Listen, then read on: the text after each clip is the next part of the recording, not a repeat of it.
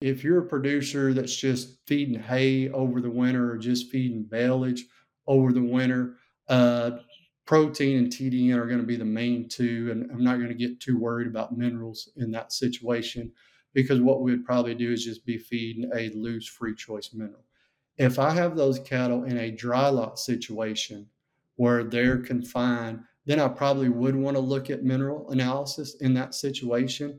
And that's again where I would encourage everybody to visit with the nutritionist before you send that sample in, because we may run an NIR analysis for the crude protein and the TDN. Unfortunately, NIR isn't real good for minerals. So if we're going to look at minerals, we would add a wet chemistry package on there. And so I may do that in a dry lot situation if I was making a custom protein mineral vitamin supplement to go along with the ground hay I was feeding or to go along with the silage I was feeding. If I'm feeding hay out in the pasture, probably not going to worry about that.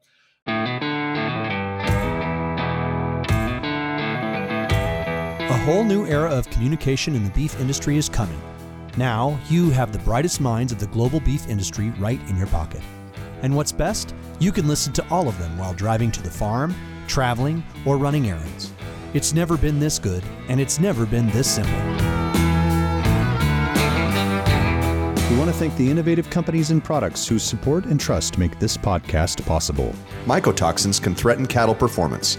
DSM offers a portfolio of solutions to help mitigate the impact of mycotoxins in your feed. Healthy Farms by BioVerse, your manure management experts. Contact us for time and labor-saving solutions. Welcome to the Beef Podcast Show, a weekly podcast where you'll find cutting-edge insights and everything that's working in the global beef industry. Hi, welcome to the Beef Podcast. I'm Brad White. I'm one of your hosts today and happy to be joined by Dr. Jason Banta, who has received a couple of his degrees from both Texas A&M, West Texas A&M, and a PhD in animal nutrition from Oklahoma State. He's been teaching and working in the extension field with beef cattle for multiple years, and we're happy to talk to him today about some of the best things that we can do when we're managing feeding, forages, may even get into mineral supplementation and how to provide those feeds. Welcome, Dr. Banta. Well, thank you for having me today, Brad. So happy to have you with us, and tell us a little bit. I gave a little bit of your background, but tell us a little bit about you and what you do on a day-to-day basis. Okay, so I work as an extension beef cattle specialist for Texas A&M AgriLife Extension. I'm actually stationed in our northeast portion of the state at our Overton Research and Extension Center. For those of the listeners who are familiar where the Dallas-Fort Worth area is, Overton's about 2 hours east of Dallas-Fort Worth.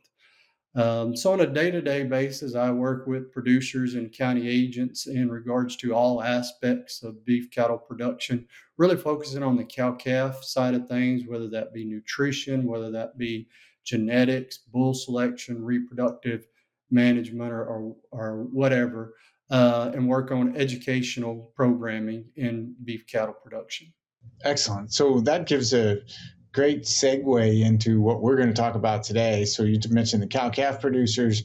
When we look at some of the operations, a lot of the time is spent managing how do we efficiently and effectively get them the nutrition that they need, and ideally through our forage base. So I'd like to kind of break into two parts. And at first, let's talk about the grazing and how we manage the grazing side. And then two, stored forages or harvested forages, what we may want to do to get into those. But so let's talk grazing. And I know you've done some work, grazing plans, planning out the year, and this varies by region of the country, but give us some insights there on what producers should be thinking about. Yeah, definitely. And I think in my mind, you hit on one of the key things is when we think about cow-calf nutrition for most producers, the key to a successful nutrition program is going to start with that forage program. That forage is going to be our base, and we really need to build everything off of that. And obviously that when we think about a grazing plan, that's going to vary depending on where we're at. Are we in East Texas? Are we in West Texas? Are we in Kansas? Are we in Nebraska? And so we have to keep that in mind. But when we think about a forage plan, it's typically going to start with a perennial forage, whether that be an introduced forage like Bermuda grass or Bahia grass, or maybe that's native range scenario where we're dealing with little blue stem, big blue stem, Indian grass, those forages. But we're dealing with that warm season perennial forage typically first. As we get into the northern part of the United States, that may switch to a cool season perennial forage, but we're dealing with that perennial forage. And typically we're looking at the growth period of that forage, maybe 6 to 8 months, or at least the grazing period of that forage for 6 to 8 months. And then we're thinking about, if quality isn't good enough, how do we supplement those cattle appropriately? And then the other aspect of that equation is, if that base forage is only going to get us 6 to 8 months of the year, how do we fill in the rest of the gaps throughout the year? And so we can do that with stockpiled forage in some situations. In other situations, we may be planning a cool season annual or summer annual to complement our perennial forage program base. And then also we would have hay or silage to help fill those gaps. And so I always encourage producers to sit down and think about, this is where we start, but how do we get through the majority of the year with as much of that grazing program or that good forage base as possible? And as we think of that, they need to think about quality, but then a big thing producers need to think about is stocking rates. And that's one of the biggest challenges I run into with a lot of producers, is they're trying to run probably a few more cows than what that property is really capable of running. And so that makes it much more challenging for them to have a successful forage program there. So I always encourage producers to keep that in mind. And maybe even if they think the property can run 100 cows, maybe let's be a little conservative and just stock it at 80 or 85 cows, so that we have a little buffer when we get into dry conditions. Obviously, there's a large portion of the US right now that's still experiencing some drought, and really drought levels have increased for some areas significantly in the last 45 days here. So really kind of that big picture there when they're thinking about that forage plan. We have a time and labor saving product for you. Beef and Dairy AgriSlat by Healthy Farms is your solution. No more lugging jugs around the barn every month. With Beef and Dairy AgriSlat, you simply drop the slat through the floor twice a year, and it works to break down solids, reduces crusting and forming. To learn more, visit myhealthyfarms.com. I'm smiling because that is typical of so many of us, and I'll lump myself into that category of, if I think it can support this many, one or two more, probably okay. 3 or 4 more, probably okay, right? It's that slippery slope that we fall down, and all of a sudden, and some years, this is the tricky part, and you mentioned this, some years you get by with that because you have adequate rainfall, the rains come at the right time, we have overabundance of forage, and other years you don't, right? And then you kind of fall off a cliff at that point if we're right on the edge of where we need to be stocked. So I was interested to follow up a little bit on your comments relative to, so ideally we go through as many grazing days as possible and have to feed as little stored forage, but in large parts of the country and many operations, we're going to have to deal with stored forage. So I'd like to talk a little bit about that because you made some comments on quality. What are some of the best ways for me to assess quality on some of my stored forage or hay? So when we're talking about stored forage or hay, so we would be thinking about silage, baleage, or hay would kind of be the big three in that category. Testing that is going to be number one, because that quality is really not going to be changing in those. So we can test and we can design a supplementation program around that. Now, when it comes to testing, unfortunately, all labs are not created equal. So it's important that we get a good quality sample. And so, for example, if we're testing hay, my general recommendation is to use a hay probe and sample about 10% of those bales. And we'll make a composite of that. And we want to sample each cutting or each load of that hay. So if you're buying hay, sample each load that comes in. If you produce that hay, sample each cutting that was managed differently. So you may have some fields, while you all cut it in the same week, if these fields were managed differently than fields over in another location, we want to sample that separately. From a silage pit, we're going to go in there and sample from multiple spots in that pit. Um, And same thing with baleage, we would sample it just like hay. But we need to make sure we get it sent to the right lab. And I want to send those samples to a lab. So a lot of people focus on protein, but really when we're thinking about supplementing cows, especially when we're dealing with introduced forages, TDN tends to be a bigger struggle for us, especially those producers in the southern United States. So we need a good estimate of TDN. I like sending those samples to a lab that's going to use what we call a summative equation to estimate TDN.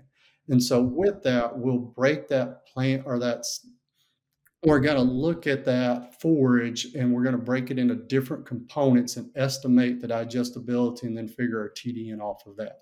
But one of those biggest components is what we call NDF or neutral detergent fiber. That's the largest chemical fraction of that plant. And the digestibility can vary tremendously. So if we just look, I'll use Bermuda grass because that's common in my area of the world, is digestibility of that NDF fraction can range from about 35 to about 65%, which will have a huge impact on TDN. So we need to get a good estimate of that NDF digestibility. Using Dairy One Forage Lab as an example in New York, that's one that a lot of nutritionists will use. What we can do when we send samples there, if it's a forage that's not very common, they will actually take that forage, collect rumen fluid from a cow, put that in a jar, put the forage sample in a little bag and drop it in that rumen fluid for 30 or 48 hours, depending on what you want, and measure the digestibility of that NDF fraction, and we can use that in our TDN calculation. Now, fortunately, because of doing that thousands of times and scanning that on a lot of samples, we can use an NIR technique to replace that wet chemistry analysis. So we get a result back in a much quicker time frame and also at a lower cost.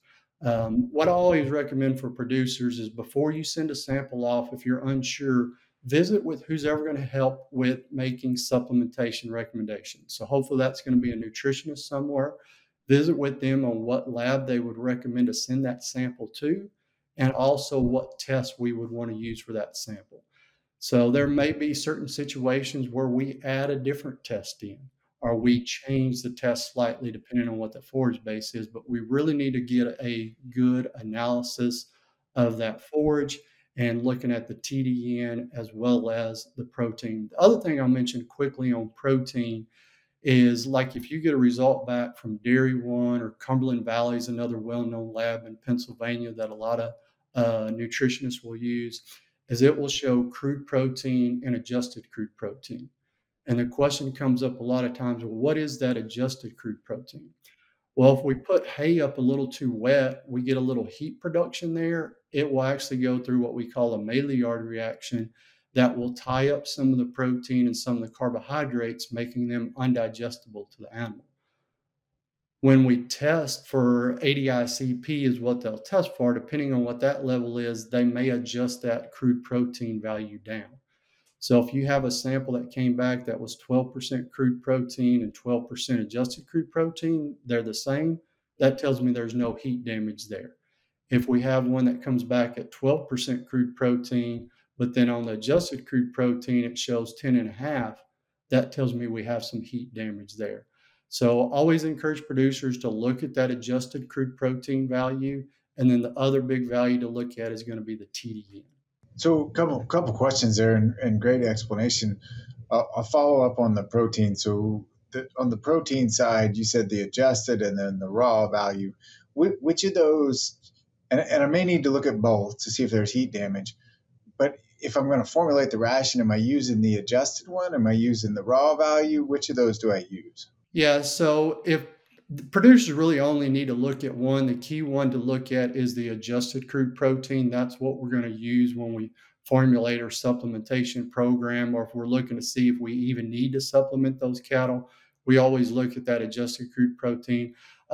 People just like to also look at the crude protein value to see if there was any heat damage there. But the key one to focus on is the adjusted crude protein value. And then the TDN that you mentioned, because you talked about protein and then there's TDN, which is that an assessment of energy? Because you talked about the acid detergent fiber or the neutral detergent fiber, but is that TDN an assessment of the energy of that diet? Absolutely, and I'm glad you brought that up. I should have mentioned that before. Is there's a lot of different ways we can measure energy.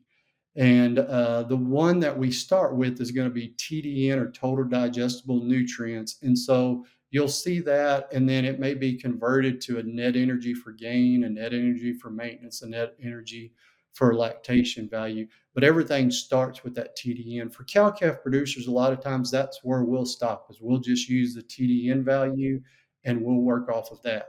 Now, if we're in a feedlot and we're looking at a feedlot ration, we may be looking at NEG in that situation. Those are just different terms to describe the energy content of that forage or that feed. Yeah, and so following that down, and you said in most cases, and depends on the quality of the hay, you want that protein to be above a certain level, and then your energy may be the limiting factors, the way I understood your remarks. Is that accurate? Depending on the forage. So if we talk about introduced warm season forages, typically energy or TDN is going to be the limiting factor.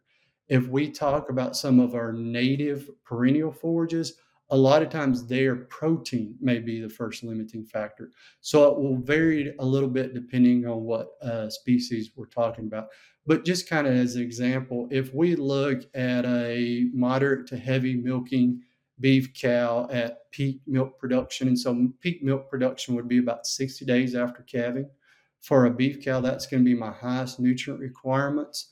For those cows, typically we're looking at needing 11.5 to 12.5% protein in that forage if we were letting them have free choice access to it, and then 60 to 61% TDN to meet their requirements. Now, in that situation, those cattle wouldn't be gaining, they wouldn't be losing. That would just be kind of what they would need to maintain them steady in that situation. So the big two, the protein and the energy content of the ration. Is there anything else I want to be sure is on that report, or that you really want to be able to look at as you formulate the ration for those cows? So it's going to vary a little bit depending on the situation. If you're a producer that's just feeding hay over the winter or just feeding baleage over the winter, uh, protein and TDN are going to be the main two. And I'm not going to get too worried about minerals in that situation, because what we would probably do is just be feeding a loose free choice mineral. If I have those cattle in a dry lot situation where they're confined, then I probably would want to look at mineral analysis in that situation. And that's again where I would encourage everybody to visit with the nutritionist before you send that sample in, because we may run an NIR analysis for the crude protein and the TDN. Unfortunately, NIR isn't real good for minerals. So if we were going to look at minerals, we would add a wet chemistry package on there.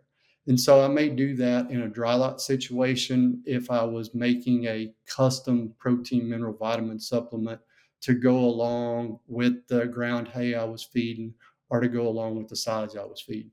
If I'm feeding hay out in the pasture, probably not going to worry about that. The other place where I may add something additional is if I was worried about some kind of problem. So again, in our area, or really we look at the Southeast United States, poultry litter can be a common fertilizer that gets used. And a little bit of poultry litter is a good fertilizer. But if we get too much poultry litter out there, it can really cause some mineral issues in regards to the calcium phosphorus ratio getting out of whack, which can cause some health problems in cattle. We can occasionally get into some problems where we get too much copper and too much zinc, which can get into some trace mineral toxicities. So if a producer's having health issues in the herd and they're working with the veterinarian looking at some of those health issues, I may add a mineral analysis in to that traditional haze sample there in that situation as well. The other things we may consider, going back to some of the drought comments we made, if we're dealing with forages that have a risk of developing nitrates, we may want to add a nitrate analysis on some of those samples just to make sure we don't get into a problem there. And then something that historically we haven't done, but based off some experience I've had over the last couple of years and visiting with some colleagues there in Kansas, that they've identified a potential problem or two, is historically we never really worried about what most people would call prussic acid. I'm going to refer to it as hydrogen cyanide toxicity in hay. We have learned through some better testing techniques that sometimes we can get some higher levels of hydrogen cyanide toxicity in hay. So if we were dealing with some really immature forages that weren't growing well, that we were trying to salvage in a drought situation, I may test them for hydrogen cyanide potential as well. So it really, as far as what we're going to test for, kind of depends on the situation. We're always going to look at crude protein and TDN. Sometimes we'll add minerals, or sometimes we'll add some other things to test for as well. Well, and your point is really good that the depends a lot on the type of forage, and even the same type of forage, drought stress, non-drought stress, can be very different between those two scenarios. You might want to test.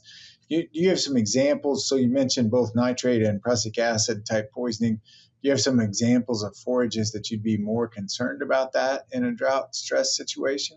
Yeah, and when we think about nitrate specifically, typically our sorghums are going to be at greater risk of that. Or if you had the other place where we kind of think about it from time to time, we get into problems is pigweed can really accumulate some nitrates if people turn cattle into a dry lot or set of working pens where they haven't had cattle in a while. That could potentially be a problem.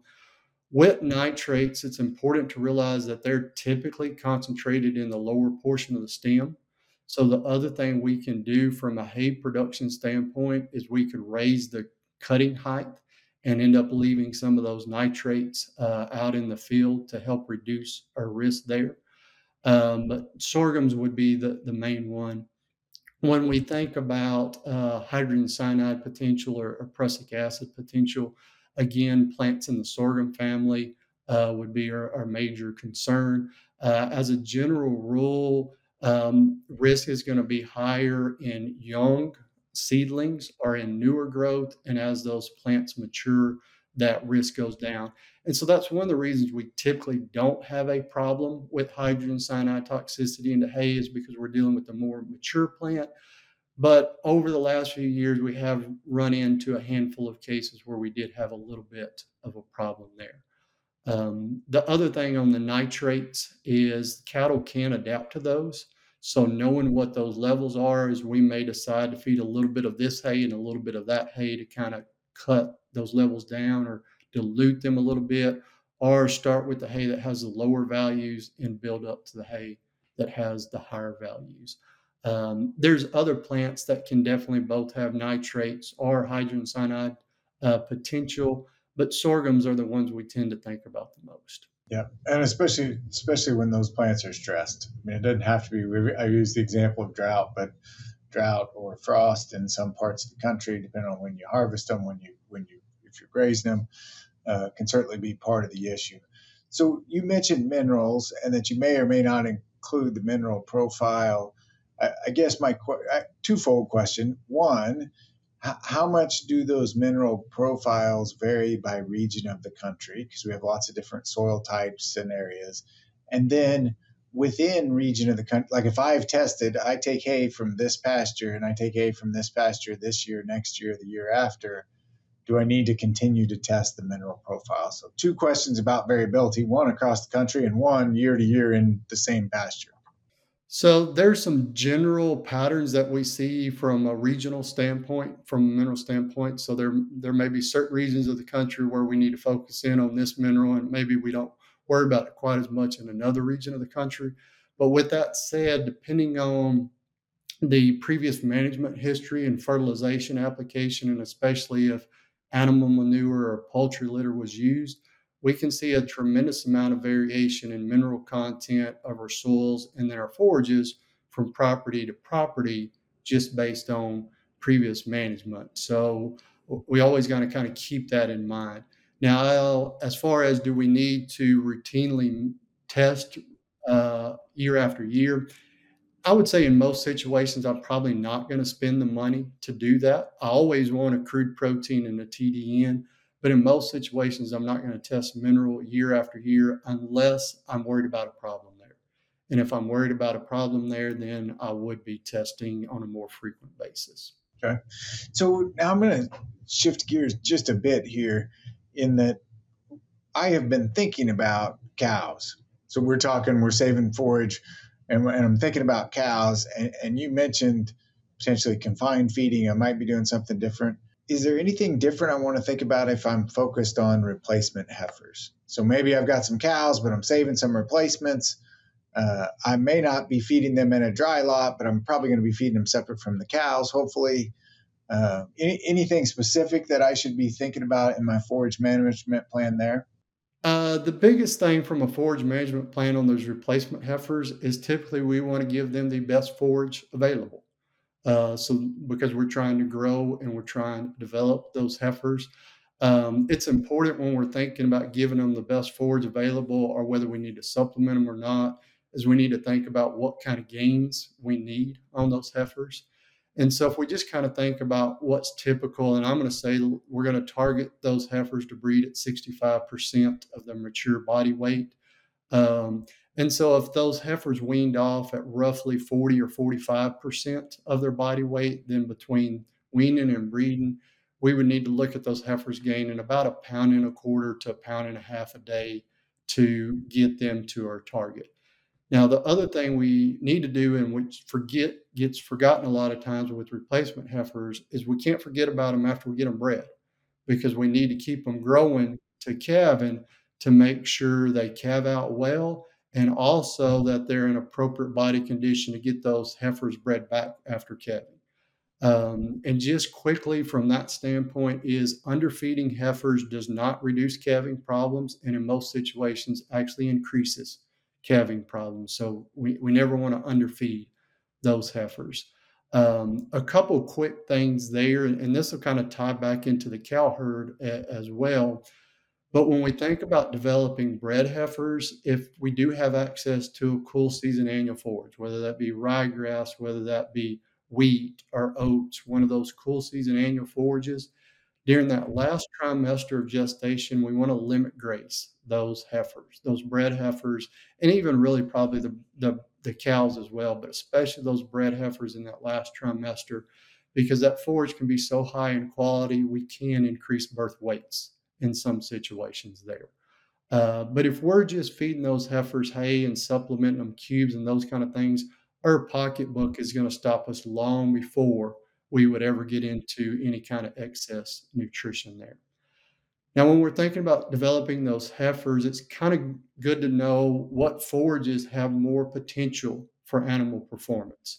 So if we kind of look at gains for replacement heifers or some stocker steers or maybe some calves that we weaned and we're preconditioning a little bit before we sell them, what kind of performance would we expect on different forage species?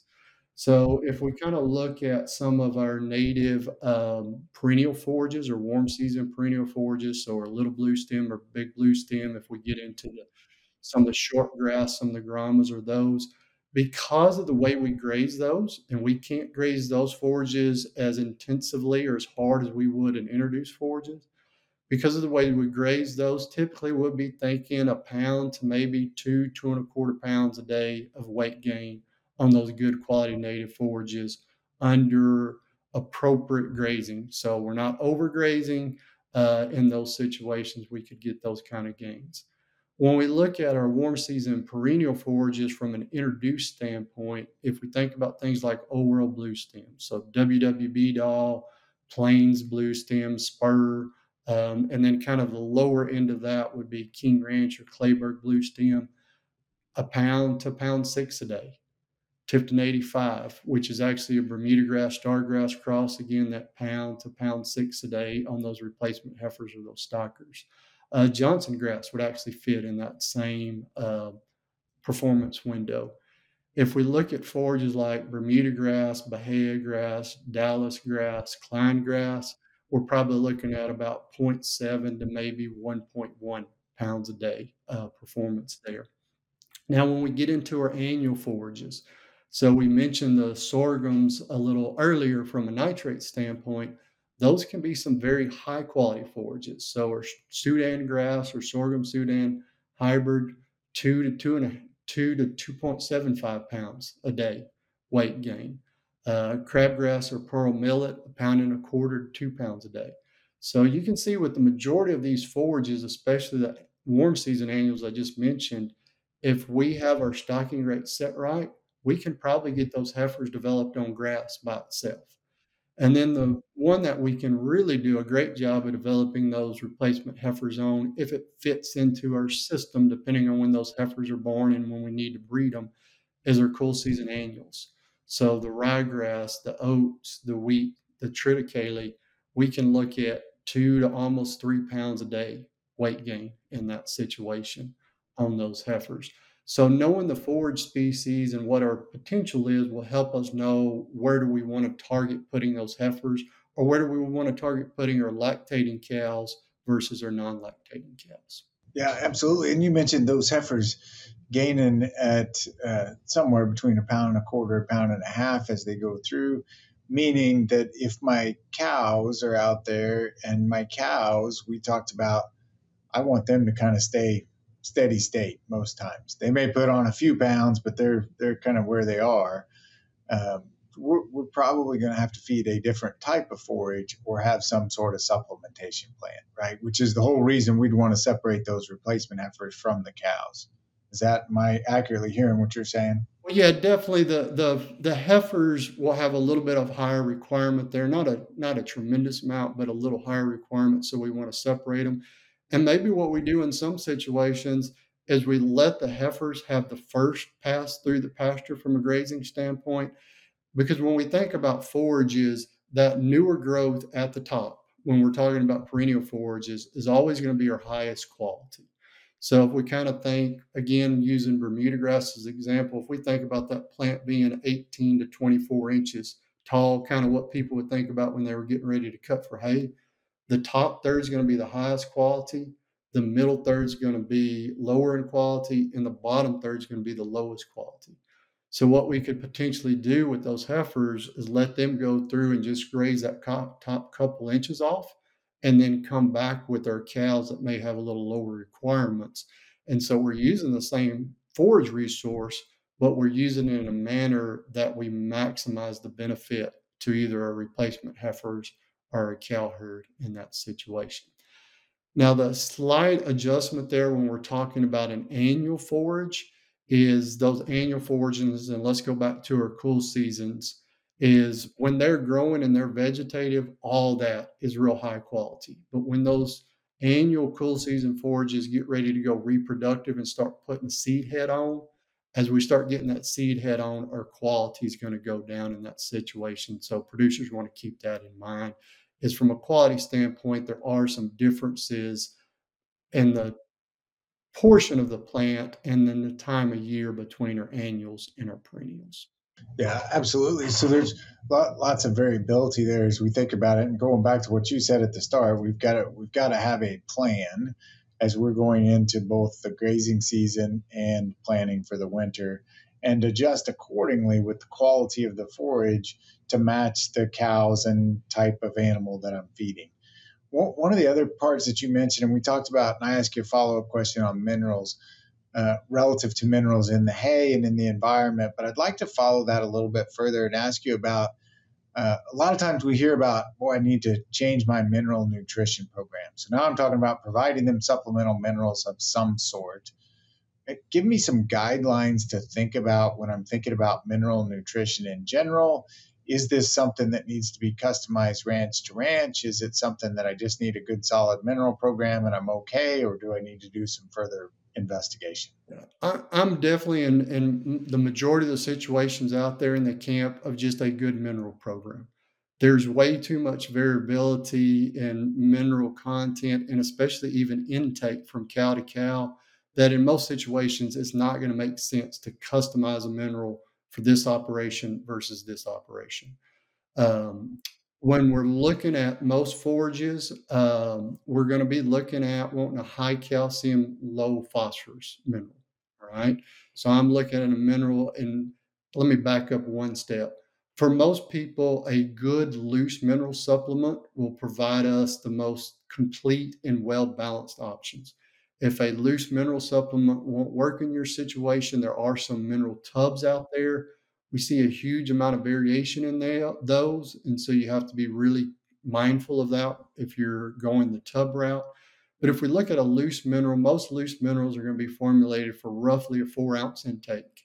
And so if we're looking at a 4 ounce intake, I'm typically, and I'll use Texas as an example since that's where I'm from, whether I'm on introduced forages or I'm on native forages, if we're talking about an actively growing forage, I want a high calcium, low phosphorus mineral. Um, and then from there, just some of the trace minerals that tend to get focused on a little bit more, let's just say copper and zinc. I'm going to pay a little more attention to the ratio of the copper and zinc than I will the absolute amounts. So, in a good 4 ounce mineral, 1,500 parts per million copper is plenty in my mind in most situations. So, if I have 1,500 parts per million copper, I'm going to want at least 3 to 4 times as much zinc as I do copper. So I'm looking at 45 to 6,000 parts per million zinc in that situation. And then when I think of what I would refer to as a complete mineral supplement, it's going to have my macro minerals. It's going to have my micro, or what we call our trace minerals. It's going to have some vitamins, typically A, D, and E. Vitamin A would be something we would really be mindful of in any kind of a drought situation, because we're losing those green growing forages. So that vitamin A is extremely important there. And then the other thing that mineral needs to have is salt. That salt does two things. Initially, the salt encourages the cattle to eat the mineral, but then at a point, the salt will actually help limit intake of that mineral. So I want a well-balanced mineral, just kind of roughly 15 to 18% calcium. That phosphorus level, anywhere from about 3 to 6% is plenty. Typically, we see a little bit more than that. Extra phosphorus doesn't help us. There's kind of a misconception in the industry that if you feed phosphorus, it'll help reproduction. But once we meet the phosphorus requirement of that animal, additional phosphorus is not going to have any impact on reproduction. And all that additional phosphorus is going to do is increase the cost of the mineral and reduce the palatability of the mineral. So high calcium, low phosphorus is what I'm shooting for the majority of the time. When may I adjust that? If we're grazing lactating cows on cool season annual forages or sometimes some other forages early in the spring, if I'm worried about grass tetany, I want to check the magnesium level in that mineral. For me, 5% magnesium is plenty. The key with magnesium is to make sure we get those cattle to eat it on a daily basis, because they can store it, but cows don't mobilize it very well from their skeletal system when they need it. So that daily supply is important. So oftentimes a little more moderate level of magnesium works better than that super high level of magnesium there on the cow herd. So I would pay attention to that. The other thing is going back to our stockers or replacement heifers. If they're grazing a cool season annual, I'm not so much worried about magnesium for them. What I'm worried about for them is calcium. And getting some extra calcium in those stockers or those replacement heifers can really provide a great return on investment.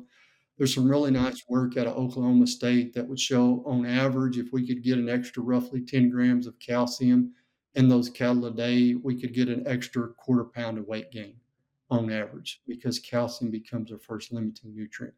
So, long story short, a good high calcium, low phosphorus mineral most of the time. Question becomes, well, what about when we get into those dormant native range forages? Do we need to go to a higher phosphorus mineral? I'm going to say in most situations, we don't, because in most of those situations, we're providing some kind of protein or energy supplement that's going to more than supply enough phosphorus to help make up any kind of potential difference there. So I would continue with that same high calcium, low phosphorus mineral the majority of the time. If I'm on dormant native range and we're not providing a protein energy supplement, I may consider a little higher phosphorus mineral in that situation, but it would be very important to monitor intake and make sure those cattle were eating that mineral. If they're not eating it well, you're better off going back to the high calcium, low phosphorus mineral. Yeah, absolutely. And I think really good discussion there. One of the things that you mentioned earlier, loose mineral is mostly what you're talking about. And then some of the tubs, there's some variability between tubs. And you emphasize the important part of I've got to get them to eat it every day, right? This is not a once in a while thing. So, what are some tips or tricks for either monitoring that or ensuring that we get that daily consumption that we need? Yeah, and it may not be absolutely every day, but every other day, I want frequent consumption on that mineral. The easiest way to monitor that, as far as how much those cows are eating, let the mineral feeder go empty or close to empty. Put a 50-pound sack in there, see how many, or two 50-pound sacks, whatever you put in there, and then see how many days it takes for those cows to eat it. Divide by the number of cows, and then divide by the number of days, and that'll give you a rough intake on average those cows are eating. Now, when we say a target of 4, there's sometimes those cows may average 3 ounces. There's sometimes they may average 5 ounces. I'm not going to get too worked up over that, but I want to make sure they're getting somewhere in the neighborhood of my target. If they're not eating mineral, what we want to look at is, are they getting salt somewhere else? So if they're getting salt somewhere else, they're probably not going to eat a loose mineral. Um, some things we can do to help encourage mineral intake is move those mineral feeders closer to a water source or closer to those loafing areas. If the cattle are consuming too much mineral, we can move that mineral feeder away from that water source or away from that loafing area. Um, Oftentimes, we struggle more with not getting mineral consumption than getting too much mineral consumption, and typically it's because they're getting salt from somewhere else. Yep, absolutely. And it's been great visiting with you, Dr. Banta. Really good information on minerals, forage testing. Animal health is constantly threatened by the exposure of mycotoxins in feed. The monitoring of fungal toxins has become indispensable in the feed industry and in animal production. DSM offers a range of analytical services to assess the mycotoxin contamination and solutions to combat mycotoxins. Learn more at dsm.com/mycotoxin-survey. It's time for our famous 3. Looking at evaluating the upcoming year, but I've got 3 more questions for you. And these are questions to have us learn a little bit about you. So we'll go a different direction here. And what is your favorite beef related book or resource? So I think I'll go with the resource here, maybe to help producers out. Is for our Extension Animal Science group at Texas A&M, we have a website that's beef.tamu.edu, and it has a lot of different publications on there. And whether it's the A&M website or other extension websites across the country, I really encourage producers to visit those. I really like the extension information a lot of times because we take more of an applied approach to it versus when we look at some of the research that we do from a scientific standpoint. Now, that research is important, but we have to figure out how to apply it. So any of those extension websites out there that have that good applied information is what I really enjoy looking at. Excellent. What about your favorite book or resource that's outside of ag? So outside of ag, I honestly don't do any reading outside of ag. All my time reading and that kind of stuff is going to be ag related. I would say one of the things I like doing outside of ag is I definitely like fishing. That's kind of my getaway, whether that's freshwater or saltwater fishing. I enjoy doing that. Excellent. And in your opinion, what sets a successful beef professional apart? Okay, so if we think about a successful cow-calf producer out there, we'll phrase it in those terms. What makes them successful? Having a plan, being willing to change and experiment a little bit in their operation, and really making sure they're using that pencil to make an economic decision and not making a decision just based off of somebody else told them or a perception. And going back, I think the perfect example of that is we started off today's discussion talking about those stocking rates and not being overstocked. I see for a lot of producers, they can actually have more enjoyment raising cattle and make more money in the industry if they'll back off those stocking rates and run a few less cows rather than more cows, because they'll see a lot of times better pregnancy rates. they'll see better weaning rates, and they're going to see lower input costs. So really being, whether you're a producer or whether you're an industry professional trying to help those producers, looking at that big picture and really being critical of all those decisions. Excellent. Well, we've really enjoyed visiting with you today, and if you shared some great information across the board on nutrition, and hopefully folks will follow up with you. And thanks again for joining us, Dr. Banta. Thank you for having me. I had a great time this afternoon.